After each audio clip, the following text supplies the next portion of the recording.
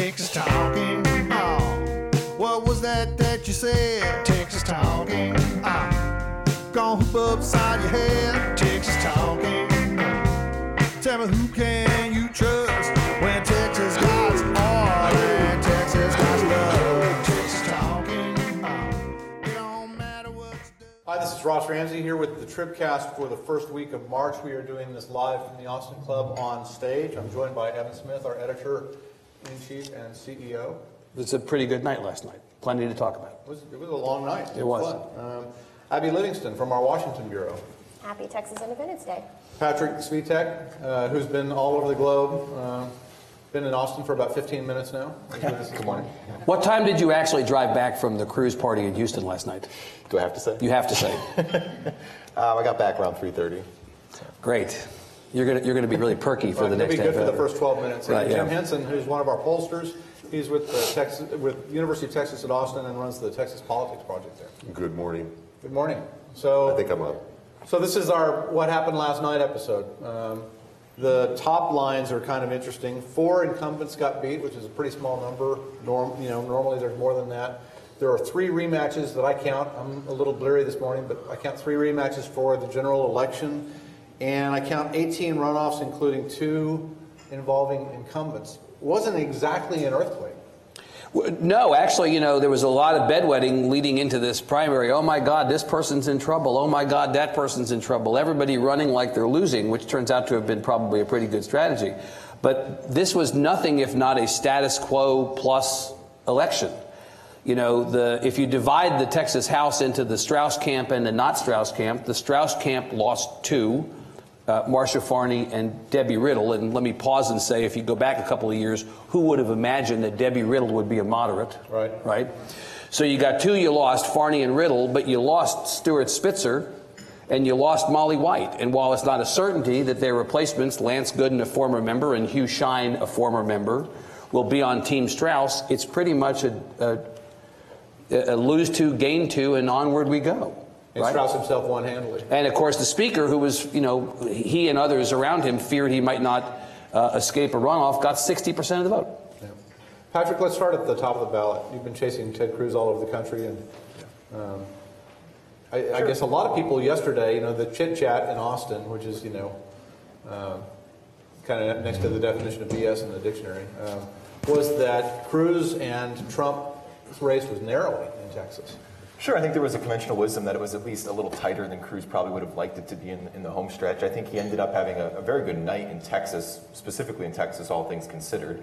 Best case scenario, obviously, for him would have been to crack 50% and get all the statewide delegates. I don't think anyone ever expected that to truly happen. So next best case scenario for him was to have a nice, healthy, wide margin over Trump, which he did this morning. I think it was 17 points even. So even outperforming a lot of the public polling. In that regard. And then he also kept Marco Rubio, or he and Trump, I guess, collectively kept Marco Rubio below 20% and shut Marco Rubio out of those statewide delegates. In fact, I don't think there was a single poll, Jim, that showed Cruz with a lead this large, right? Even the most optimistic polls did not. He outperformed all of the polls, and I think, the conversations everybody was having was really, would he crack 40? Mm-hmm. And he did that, as it turns out, pretty easily.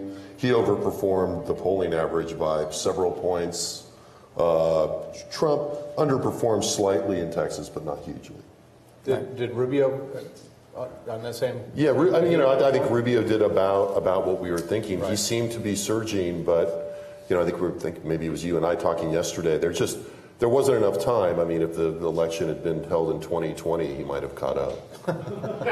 Well, and I think one thing also that was pointed out to me before all of this by a consultant was, don't forget early voting. And these presidential contests momentum swings so hard and so fast. And 2 weeks ago was an eternity in this presidential campaign. And Cruz was in a much stronger position. And so while the chatter was moving toward him narrowing, he had already laid some groundwork early on. Right. So no real surprises there. Surprises on the other side? The margin on the Clinton margin, look, Jim's poll, the UT Tribune poll, had the race at 8 on the Republican side. And, there were polls that had the race tied, I'm thinking back to this Emerson College poll that everybody was all, a flutter about, that had the race between Cruz and Trump dead even. Of course, that was not. Well, and it had Rubio also in the margin of error. Not right. But, almost, every poll recently has had the Clinton and Sanders margin wide. She won. I mean, she won by almost 40 points, right? Yeah, no, I mean, the Clinton performance is pretty amazing. Stunning. I think. I think that race really. We were in the field for the UT Texas Tribune poll at precisely the best moment for Bernie Sanders. As you were saying, 2 weeks ago was a universal way. We were in the field right after he won New Hampshire and before Nevada, and it was the high point for him. But I mean, she outperformed everything. I think I'm pretty surprised at the magnitude of that. But I think a lot of, we can talk about that. I think a lot of different things converged to help her. And I honestly think that the Republican debate, that has been, reduced iconographically to the still of the television with the closed captions saying, basically unintelligible arguing, actually helped her a lot. Yeah. Well, she won, the one that surprised me in that was in our polling, Bernie was ahead with Anglos. And I saw a CBS exit poll from Texas last night that had Clinton winning there. She won whites. She won with African Americans and Hispanics about the percentages you talked about, but the Anglo vote flipped. I think one thing that was fascinating, and it is I was interested in the superdelegate fight over this state, and obviously superdelegates are Democratic Party members who have a special delegate vote toward the nominee. And I was interested in it, for one, because that was the center of the 2008 nomination fight with Barack Obama. But also, most of these superdelegates are members of Congress who know how to get the vote out in their own districts. And so what we saw, campaign sources will point to Sheila Jackson Lee as one of the most effective campaigners in the state. You had Eddie Bernice Johnson in Dallas, and Johnson and some others were against the Clintons in 2008, and they really wanted to get with them and help elect them. And so, you saw the entire Texas, what's left of the Democratic institution, really lobbying hard, and there was very scant backing of Bernie Sanders in that world. Mm-hmm. There's an interesting dynamic, I think, with both black voters and black elites who supported Obama and are now really shifting hard in favor of Clinton. And then, in a sense, there's kind of if you go back to the dynamic in 2008, how rough that got, particularly in South Carolina, there's a little bit of a have your cake and eat it too now for black voters and black elites who can now say, we supported Obama, now we actually get to demonstrate that it wasn't personal. Or an all is forgiven moment toward the Clintons. The fact that Secretary Clinton got a bigger percentage of the black vote in South Carolina than Obama did in 2008 is really an amazing thing to contemplate. Right? It was often said that Bill Clinton was the first black president. Hillary Clinton may turn out to be the third black president. But it also underlines how, in the end, for all that Sanders looked good in those early states, once you got to a much more multi-front, complex, more traditional Democratic battle, he had nowhere the strength that the media coverage of him, I think, was suggesting. And in fact, even here in Austin, he got 10,000 people out at the racetrack. But honestly, Obama, a year before the election in 2008, got 15,000 people here. And the year of the election got north of 25,000 Auditorium Shores. I just think that the Sanders thing may be more atmospherics. He'll always have Oklahoma. I think Sanders lost early vote in Travis County too, right? Yeah. I think that was probably an early sign if you're if you're easily losing. Yeah, a lot of people thought this would be the Bernie Sanders county and all of this. So Abby, a lot of people have had their worry beads out about Congress in Texas in the for the last 2 or 3 weeks. We hear so and so's in trouble. We hear so and so's in trouble. Everybody with incumbent after their name was fine. Yes, I think Kevin Brady has a target on his back for probably the rest of the time he serves in Congress. He had he narrowly avoided the runoff. He has one of the more active Tea Party groups in the state. Exactly. So he was not an incumbent caught sleeping. He's been engaged. He goes home. He spent money. He had outside groups helping him. And so I probably separate him out from the rest. But when in my previous job, I was at Roll Call, which is a Capitol Hill newspaper, and I was always taught the warning sign is when a challenger outraises an incumbent. And we didn't have that in any of these situations. And so, but every time I would go into these races and call people, sources on the ground would say, but our race is different. It's different because of X. It's different because of Y. And it just comes down to if one person's on television and sending out direct mail and has all this support, it's really hard to run a campaign. I mean, in Houston, the most interesting race to me was actually a Democratic race. Gene Green was challenged by former Harris County Sheriff Adrian Garcia. Who just came off of a mayor's race. Right, and so the argument was Garcia had name identification from that race. His base was in that district. Gene Green's been living on borrowed time for however many terms because he's an Anglo representing a predominantly Hispanic district. Green, they called it, we called it, and the AP called it early. And so it's one of those things that sometimes it's just, unless an incumbent is caught sleeping or it has some kind of horrible scandal, it's really hard to oust them. Well, let me ask you about a congressman, speaking of sleeping, a congressman associated with pajamas, Blake Farenthold in Corpus Christi. So, nice transition. Right. Well, she handed it to me. It took the baton. Blake Farenthold actually had, other than Brady, the closest race of any of the incumbents. He had a no-name, a cardboard cutout opponent, right? Somebody who nobody had heard of.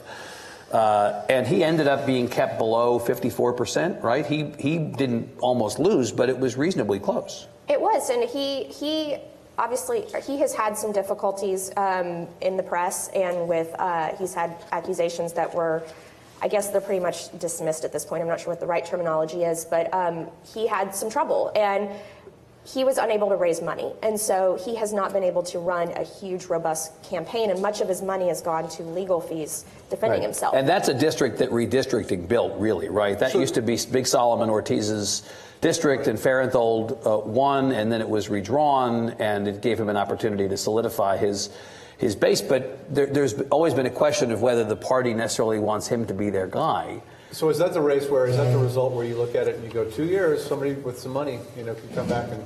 I thought he was vulnerable this year, and you can't lose your race if you don't have a really strong challenger who's raising money and taking you on. And arguably the strongest Democrat in the fall against him might have been the current mayor of Corpus Christi, Nelda Martinez, who pointedly declined to run against him because she believed that the redrawing of the lines has now made it a Republican seat.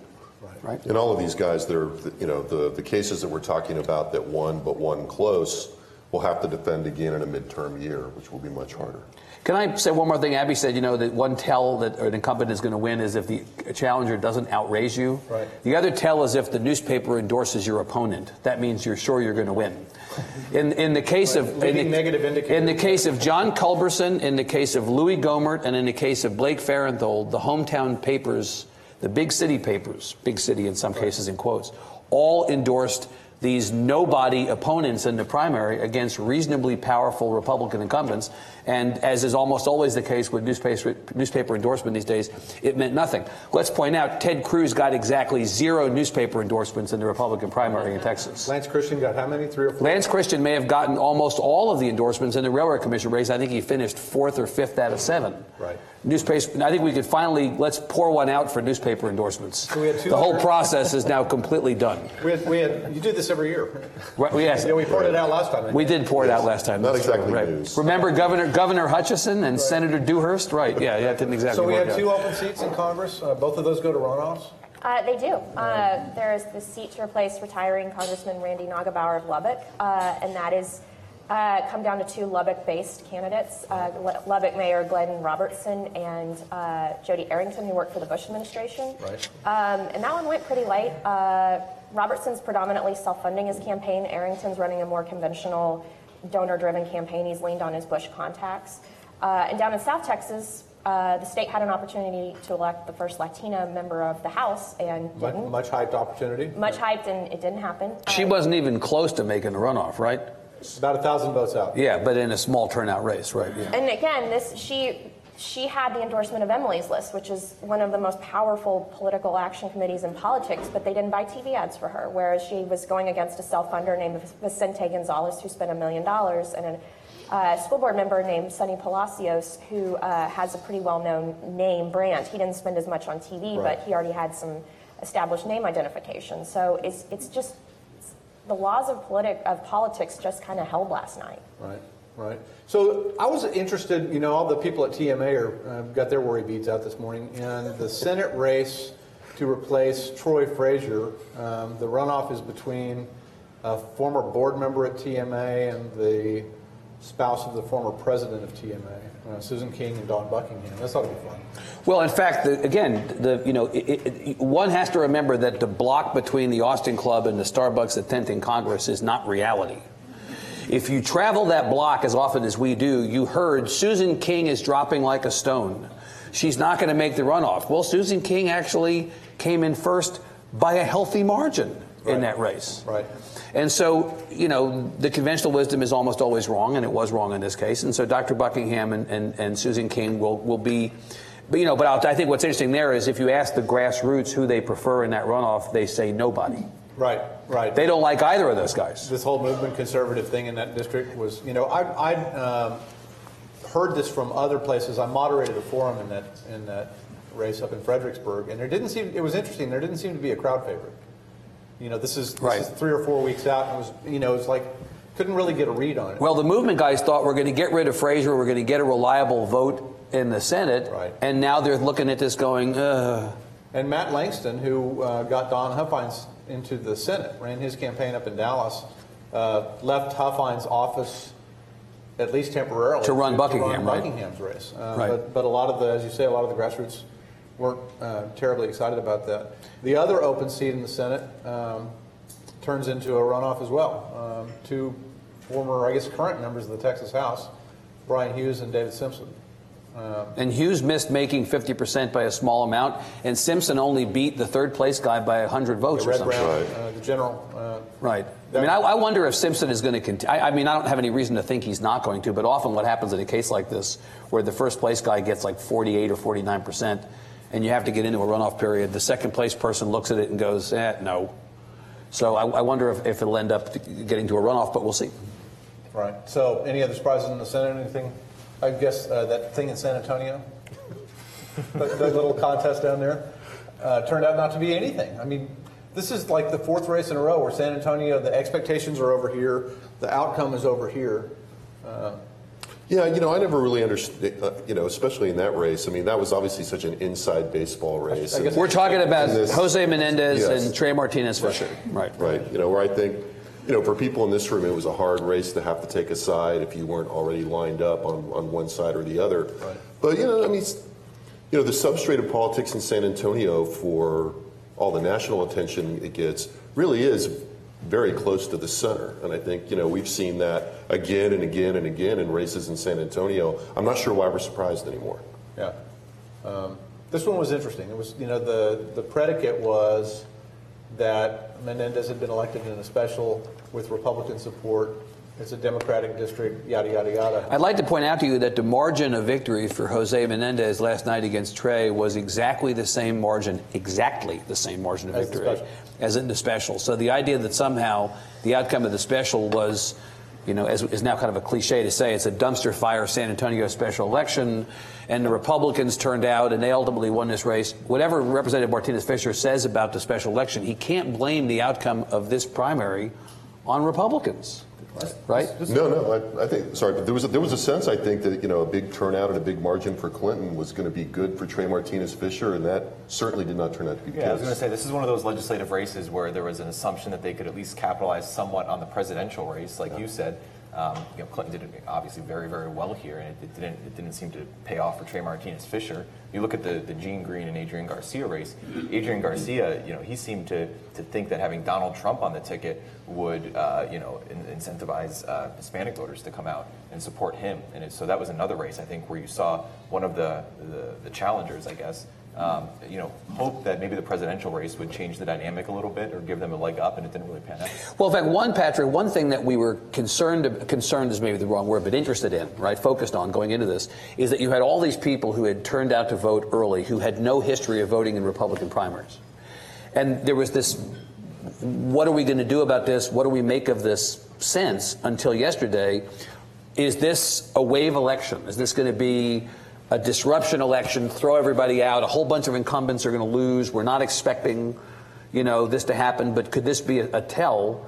And for all the disruption that happens elsewhere in the country, and for all the discussion of what an unprecedented cycle this was, there was very little indication that Texas was disrupted last night, right? No, not at all. And I mean, I think the Cruz campaign was watching with just some uncertainty at this record high turnout, which in some scenarios has favored Donald Trump, in some scenarios it hasn't. Obviously, in the Iowa caucuses, for example, there was record high turnout and Cruz won.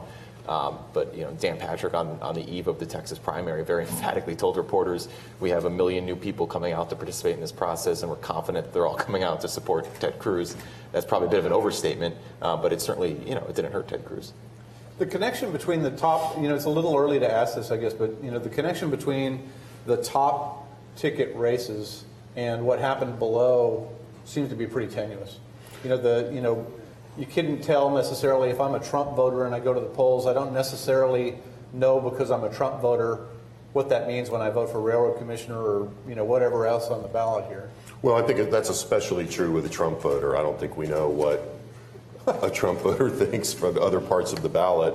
But I mean, I think there's a larger kind of theme that emerges here which is that there's a lot of separation between the top and the bottom, and there's not a big, I think it's hard to find larger themes here, right? Particularly when you're focused on congressional and legislative races. I mean, there are these overlays that are going on at the top of the ballot and in the political universe that, again, people in this room watch. But if you look at state legislative races, they're framed somewhat by those and congressional races, they're framed somewhat by that. And in the case of, I think Abby's example is really good of the congressional machinery being put to the service of the presidential candidates. But for the most part, a lot of these local races are local dynamics. I even hesitate to sort it out in Strauss, anti-Strauss in terms of the electoral outcome. Well, the anti-Strauss people absolutely want to make it about Strauss. The fact is that my point is it's not working. Well, right. So the fruitcake heir in Corsicana, who was supposed to dispatch or send a Byron Cook packing, really what Byron Cook was running against was the anti-Strauss gestalt, right? He wasn't running against. This guy was irrelevant. You could have put anybody in that position. Cook was running effectively against Strauss. Right. I'm not sure I entirely agree with that, because I think if you look at the campaign that Cook ran, I mean, he didn't go around his district saying, I'm one of Joe Strauss's guys and we're running against these other guys. But the other side went around the district saying he's one of Strauss's guys. But what guys. they did is they said, no, he hires illegal aliens, and they plugged into immigration. Right. And so if there's one thing that connects it, it's those dynamics. And I think the dynamics we pay attention to are a lot less successful as a campaign tool. Half of Texans still don't know who Joe Strauss is. They have no opinion of him. I would agree completely with that. I don't know too much about the state ledge races, but I've spent a lot of time in my hometown of Fort Worth in the last few weeks. And the Beau French-Charlie Guerin race has just consumed the city, and everyone's got their signs out and talking about it and gossip. It means the best political gossip I've ever heard in my hometown. And I never once heard the word Joe Strauss. In any of these conversations, it was all about these two characters on the west side of Fort Worth. It was all Chris Kyle. Well, it turned out in the end it was all about Chris Kyle. Exactly. Look, the speaker has had to endure an awful lot of attacks on him in races that have nothing to do with him. We know that. The Empower Texans political machine has used Strauss as a punching bag in a lot of cases where Strauss really, That's part of the speaker's job. That's right. This happened to Craddock. It did. Dan Flynn's race was to some degree about Strauss. Right. Marcia Farney's race was to some degree about Strauss, and she lost. It wasn't entirely about that. Right. A lot of these races, they said, we need to get a more conservative leader at the top of the House like we have in the Senate. Now, I agree with you. This is an Austin conversation. I don't disagree with you about when that. you say it's about Strauss, what's the evidence for that? I mean, I think if you were to have the opportunity to look at the internal polling that they're doing, I think not any of the issue polling that you could look at, would you find a district that said, I'm going to go and vote because of my opinion of Joe Strauss? Absolutely, but I think the campaigns that the opponents are running are, at least in part, as they talk about them, this is really about, we need somebody in there who's going to support grassroots conservative values. We need a grassroots leader. Dan Flynn is a Joe Strauss guy. We need somebody who's going to vote for a more conservative. I mean, that's kind of those are the talking points, at least, whether it moves a single vote or not. And a lot of that is for use downstairs for fundraisers. Absolutely. Right. Yeah. So a couple of things. We were supposed to have a big tumultuous night on the Texas Supreme Court, and didn't. Yeah, that turned out to be a big nothing burger, didn't it? Right. Yeah. Eva Guzman, whose campaign was privately pretty worried about this phenomena of if you have an Hispanic name and you're running in a Republican primary in a low information race with a bunch of voters who don't necessarily know who you are, yada, yada, yada, she's the one in trouble. She won going away, 58 points, I think, something like that last time I looked. Green versus Green, it's like Jardice versus Jardice, right? Green versus Green, Paul the incumbent beat Rick the challenger pretty handily. In the other race, where you had all of the, a fair amount of the business lobby jumping up against an incumbent justice, Deborah Lehrman won pretty handily against Michael Massengale, including in his home county of Harris. Well, in fact, again, more proof that for incumbents it was a pretty much status quo night. I want to ask Patrick, who's kind of our Abbott whisperer at the moment at the Tribune. Abbott got into the Guzman race. He did, yeah. He endorsed Guzman. He did not endorse Paul Green. He did not endorse... He did a fundraiser for Lehrman at the beginning of the race, but never used the E word. And in fact, when she ran a photograph of herself and Abbott in her mailer, the Massengale people cried foul and said she's trying to claim that he endorsed her. Right. When he didn't, and technically they're right. But he made a point of endorsing selectively. He endorsed Guzman, but he didn't endorse the other incumbents. What do you think is going on in the mind of the governor here? I don't quite know. I asked him about it when we had our sit-down the other day, and I said, how do we read this? Because, he's generally hinted at staying out of Republican primaries, and he very sternly said, I would not read too much into me getting behind Eva Guzman. And so that was really his sole, I believe, formal endorsement of the cycle in a primary. I wouldn't read too much into it. You endorsed one, but you didn't endorse the other two. Well, let's talk just for a second. Pardon me if I read into it. And then he said the presidential race is the only primary he's getting involved in. Were endorsements worth anything this year? Dan Patrick was really, really heavily behind Cruz. Traveled the states with him. Abbott came in late, but at a time that was arguably. I'd ask Abby if the Hispanic delegation in Houston supporting Gene Green over Adrian Garcia early and strong made a difference. I think it did. It wasn't just the delegation, it was almost every Hispanic in Congress was behind him. And I would kind of call around and you have the Congressional Hispanic Caucus, and if Adrian Garcia had won, they would add one more to their numbers and give them a little more clout in the House. And I just heard over and over, he's voted the way we've needed him to. We trust Gene Green. And they gave him, the CHC PAC gave him $10,000.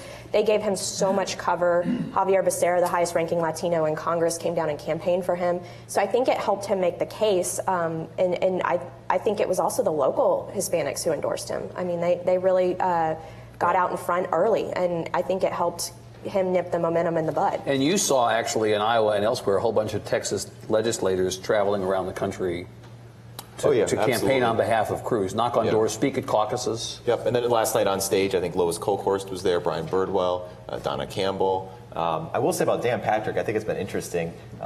He has proven to be a very enthusiastic and loyal surrogate for Ted Cruz. Not that I was skeptical once the endorsement was official that would happen, but he has been at election night parties. He's been at the center of action with reporters, very aggressively framing kind of a groupie, really. He obviously Frenemies, a love story. He obviously revels in the role, but very rarely does the strength of a surrogate stand out to me or something like that. But I think not just in Texas, but in other states. Dan Patrick's proven to be a very, effective and loyal surrogate. I think I might suggest, though, some reversing the causal benefit arrow here and thinking, not did endorsements help, Ted Cruz from all these people, but how much do these people all want pictures with Ted Cruz? Well, there's a reason those people were all on camera last night. It seems like every time there's a camera, I thought, Cruz and Patrick looked like Siamese twins. Except for the shirt, you couldn't really tell them. I'm just saying Dan Patrick, he's earned the right, I think, to stand beside Cruz on the stage in a lot of these. Right. So to that, okay, so Patrick endorsed Cruz early-ish.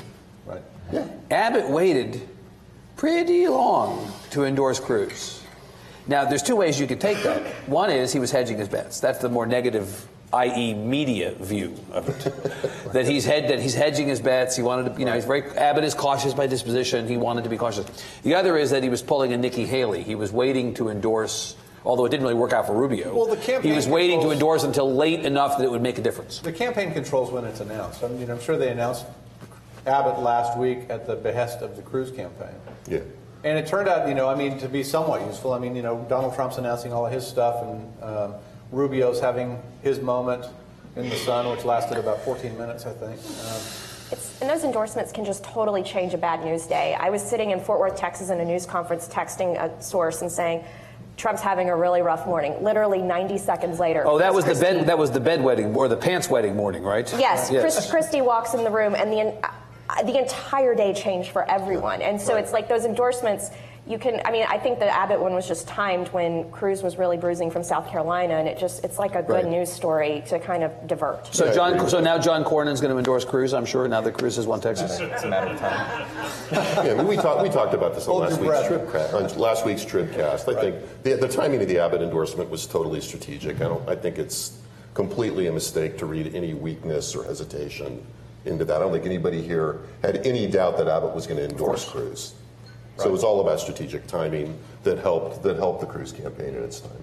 Any other notes? I have to say, my favorite endorser to watch was Rick Perry, because I couldn't tell if he just really liked Ted Cruz or if he really liked ripping Donald Trump on stage. Well, in the middle of endorsing Ted Cruz, he says, we could have a brokered convention, and now that my indictment's gone, I might be back. I'm endorsing him, but I'm not here. That made the endorsement seem a little less full-throated than at first blush. I would actually, if you're asking for last notes, I think that now we've Texas has no competitive elections. This is an article of faith. Redistricting and whatever else has made the state non-competitive outside of the primary process. So we're going to get into the fall now, and pretty much everything we saw yesterday is going to roll into a legislative session, roll into a congressional session. We still have 18 runoffs. Right, but in Texas, 23. But you get out of the primary and runoff process, and we're pretty much where we are. Right. The congressional district in San Antonio is the only one of the 36 that is truly competitive in the general. You mentioned a couple of rematches. Galindo and Cortez in San Antonio will theoretically be a competitive race. Marion Perez and Gilbert Pena in Houston will theoretically be a competitive race. Right. So that's 3. Right. I can't think of a 4th. Well, the What the hell are we doing in the fall? I mentioned Gallego and Hurd, Galindo and Cortez, Perez and Pena. What are we even bothering to have a general election for? That's great. Did you just say that for the fall poll, we can do all policy issues? Yes, awesome. Absolutely. but I'm asking it obviously only partly facetiously. I mean, we're at a point now where the November elections effectively do not make a difference at all. Well, the November election is interesting. This sets up as an election where, unlike the primaries, you're going to have an indicator that says if you're with this presidential candidate or against that presidential candidate, there's an indicator that says this person is from that party. So a Trump or a Clinton may well have some down ballot effects, coattail effect, and negative or positive, in a way that was hard to identify in the primary because there was no way to sort of look at the ballot and say, oh, that's a Cruz Republican, or that's a Trump Republican, or that's a Rubio Republican. So, in that sense, it's a nationalized race to a much greater extent, potentially, than the primary was. And we may see mischief in the general election in the same way that we saw it potentially yesterday, in that you may have, if Trump were Trump to be the nominee, you may have Republicans who cast for the very first time in their lives a vote for the Democrat, or you may have Republicans who decide to stay home. If you believe this whole never Trump phenomenon, which I think is overstated probably. Right? Well, that's about 30 minutes. We'll take some audience questions in a minute, but for now, if you have questions or comments, email them to tribcast@texastribune.org. You can also sign up for Tribcast alerts at texastribune.org/Tribcast. We'd like to thank Shiny Ribs for our music. On behalf of Evan, Abby, Patrick, Jim, and our producer Todd, I'm Ross. Thanks for listening. That's where the tape cuts. So we can cuss now? Yeah. Now cussing is allowed. Texas talking. Texas talking. Texas talking. Talk about Texas talking, baby. Texas talk, baby. Texas talk, baby. Texas talk. Don't let me see you cry. This is the greatest country on earth, man.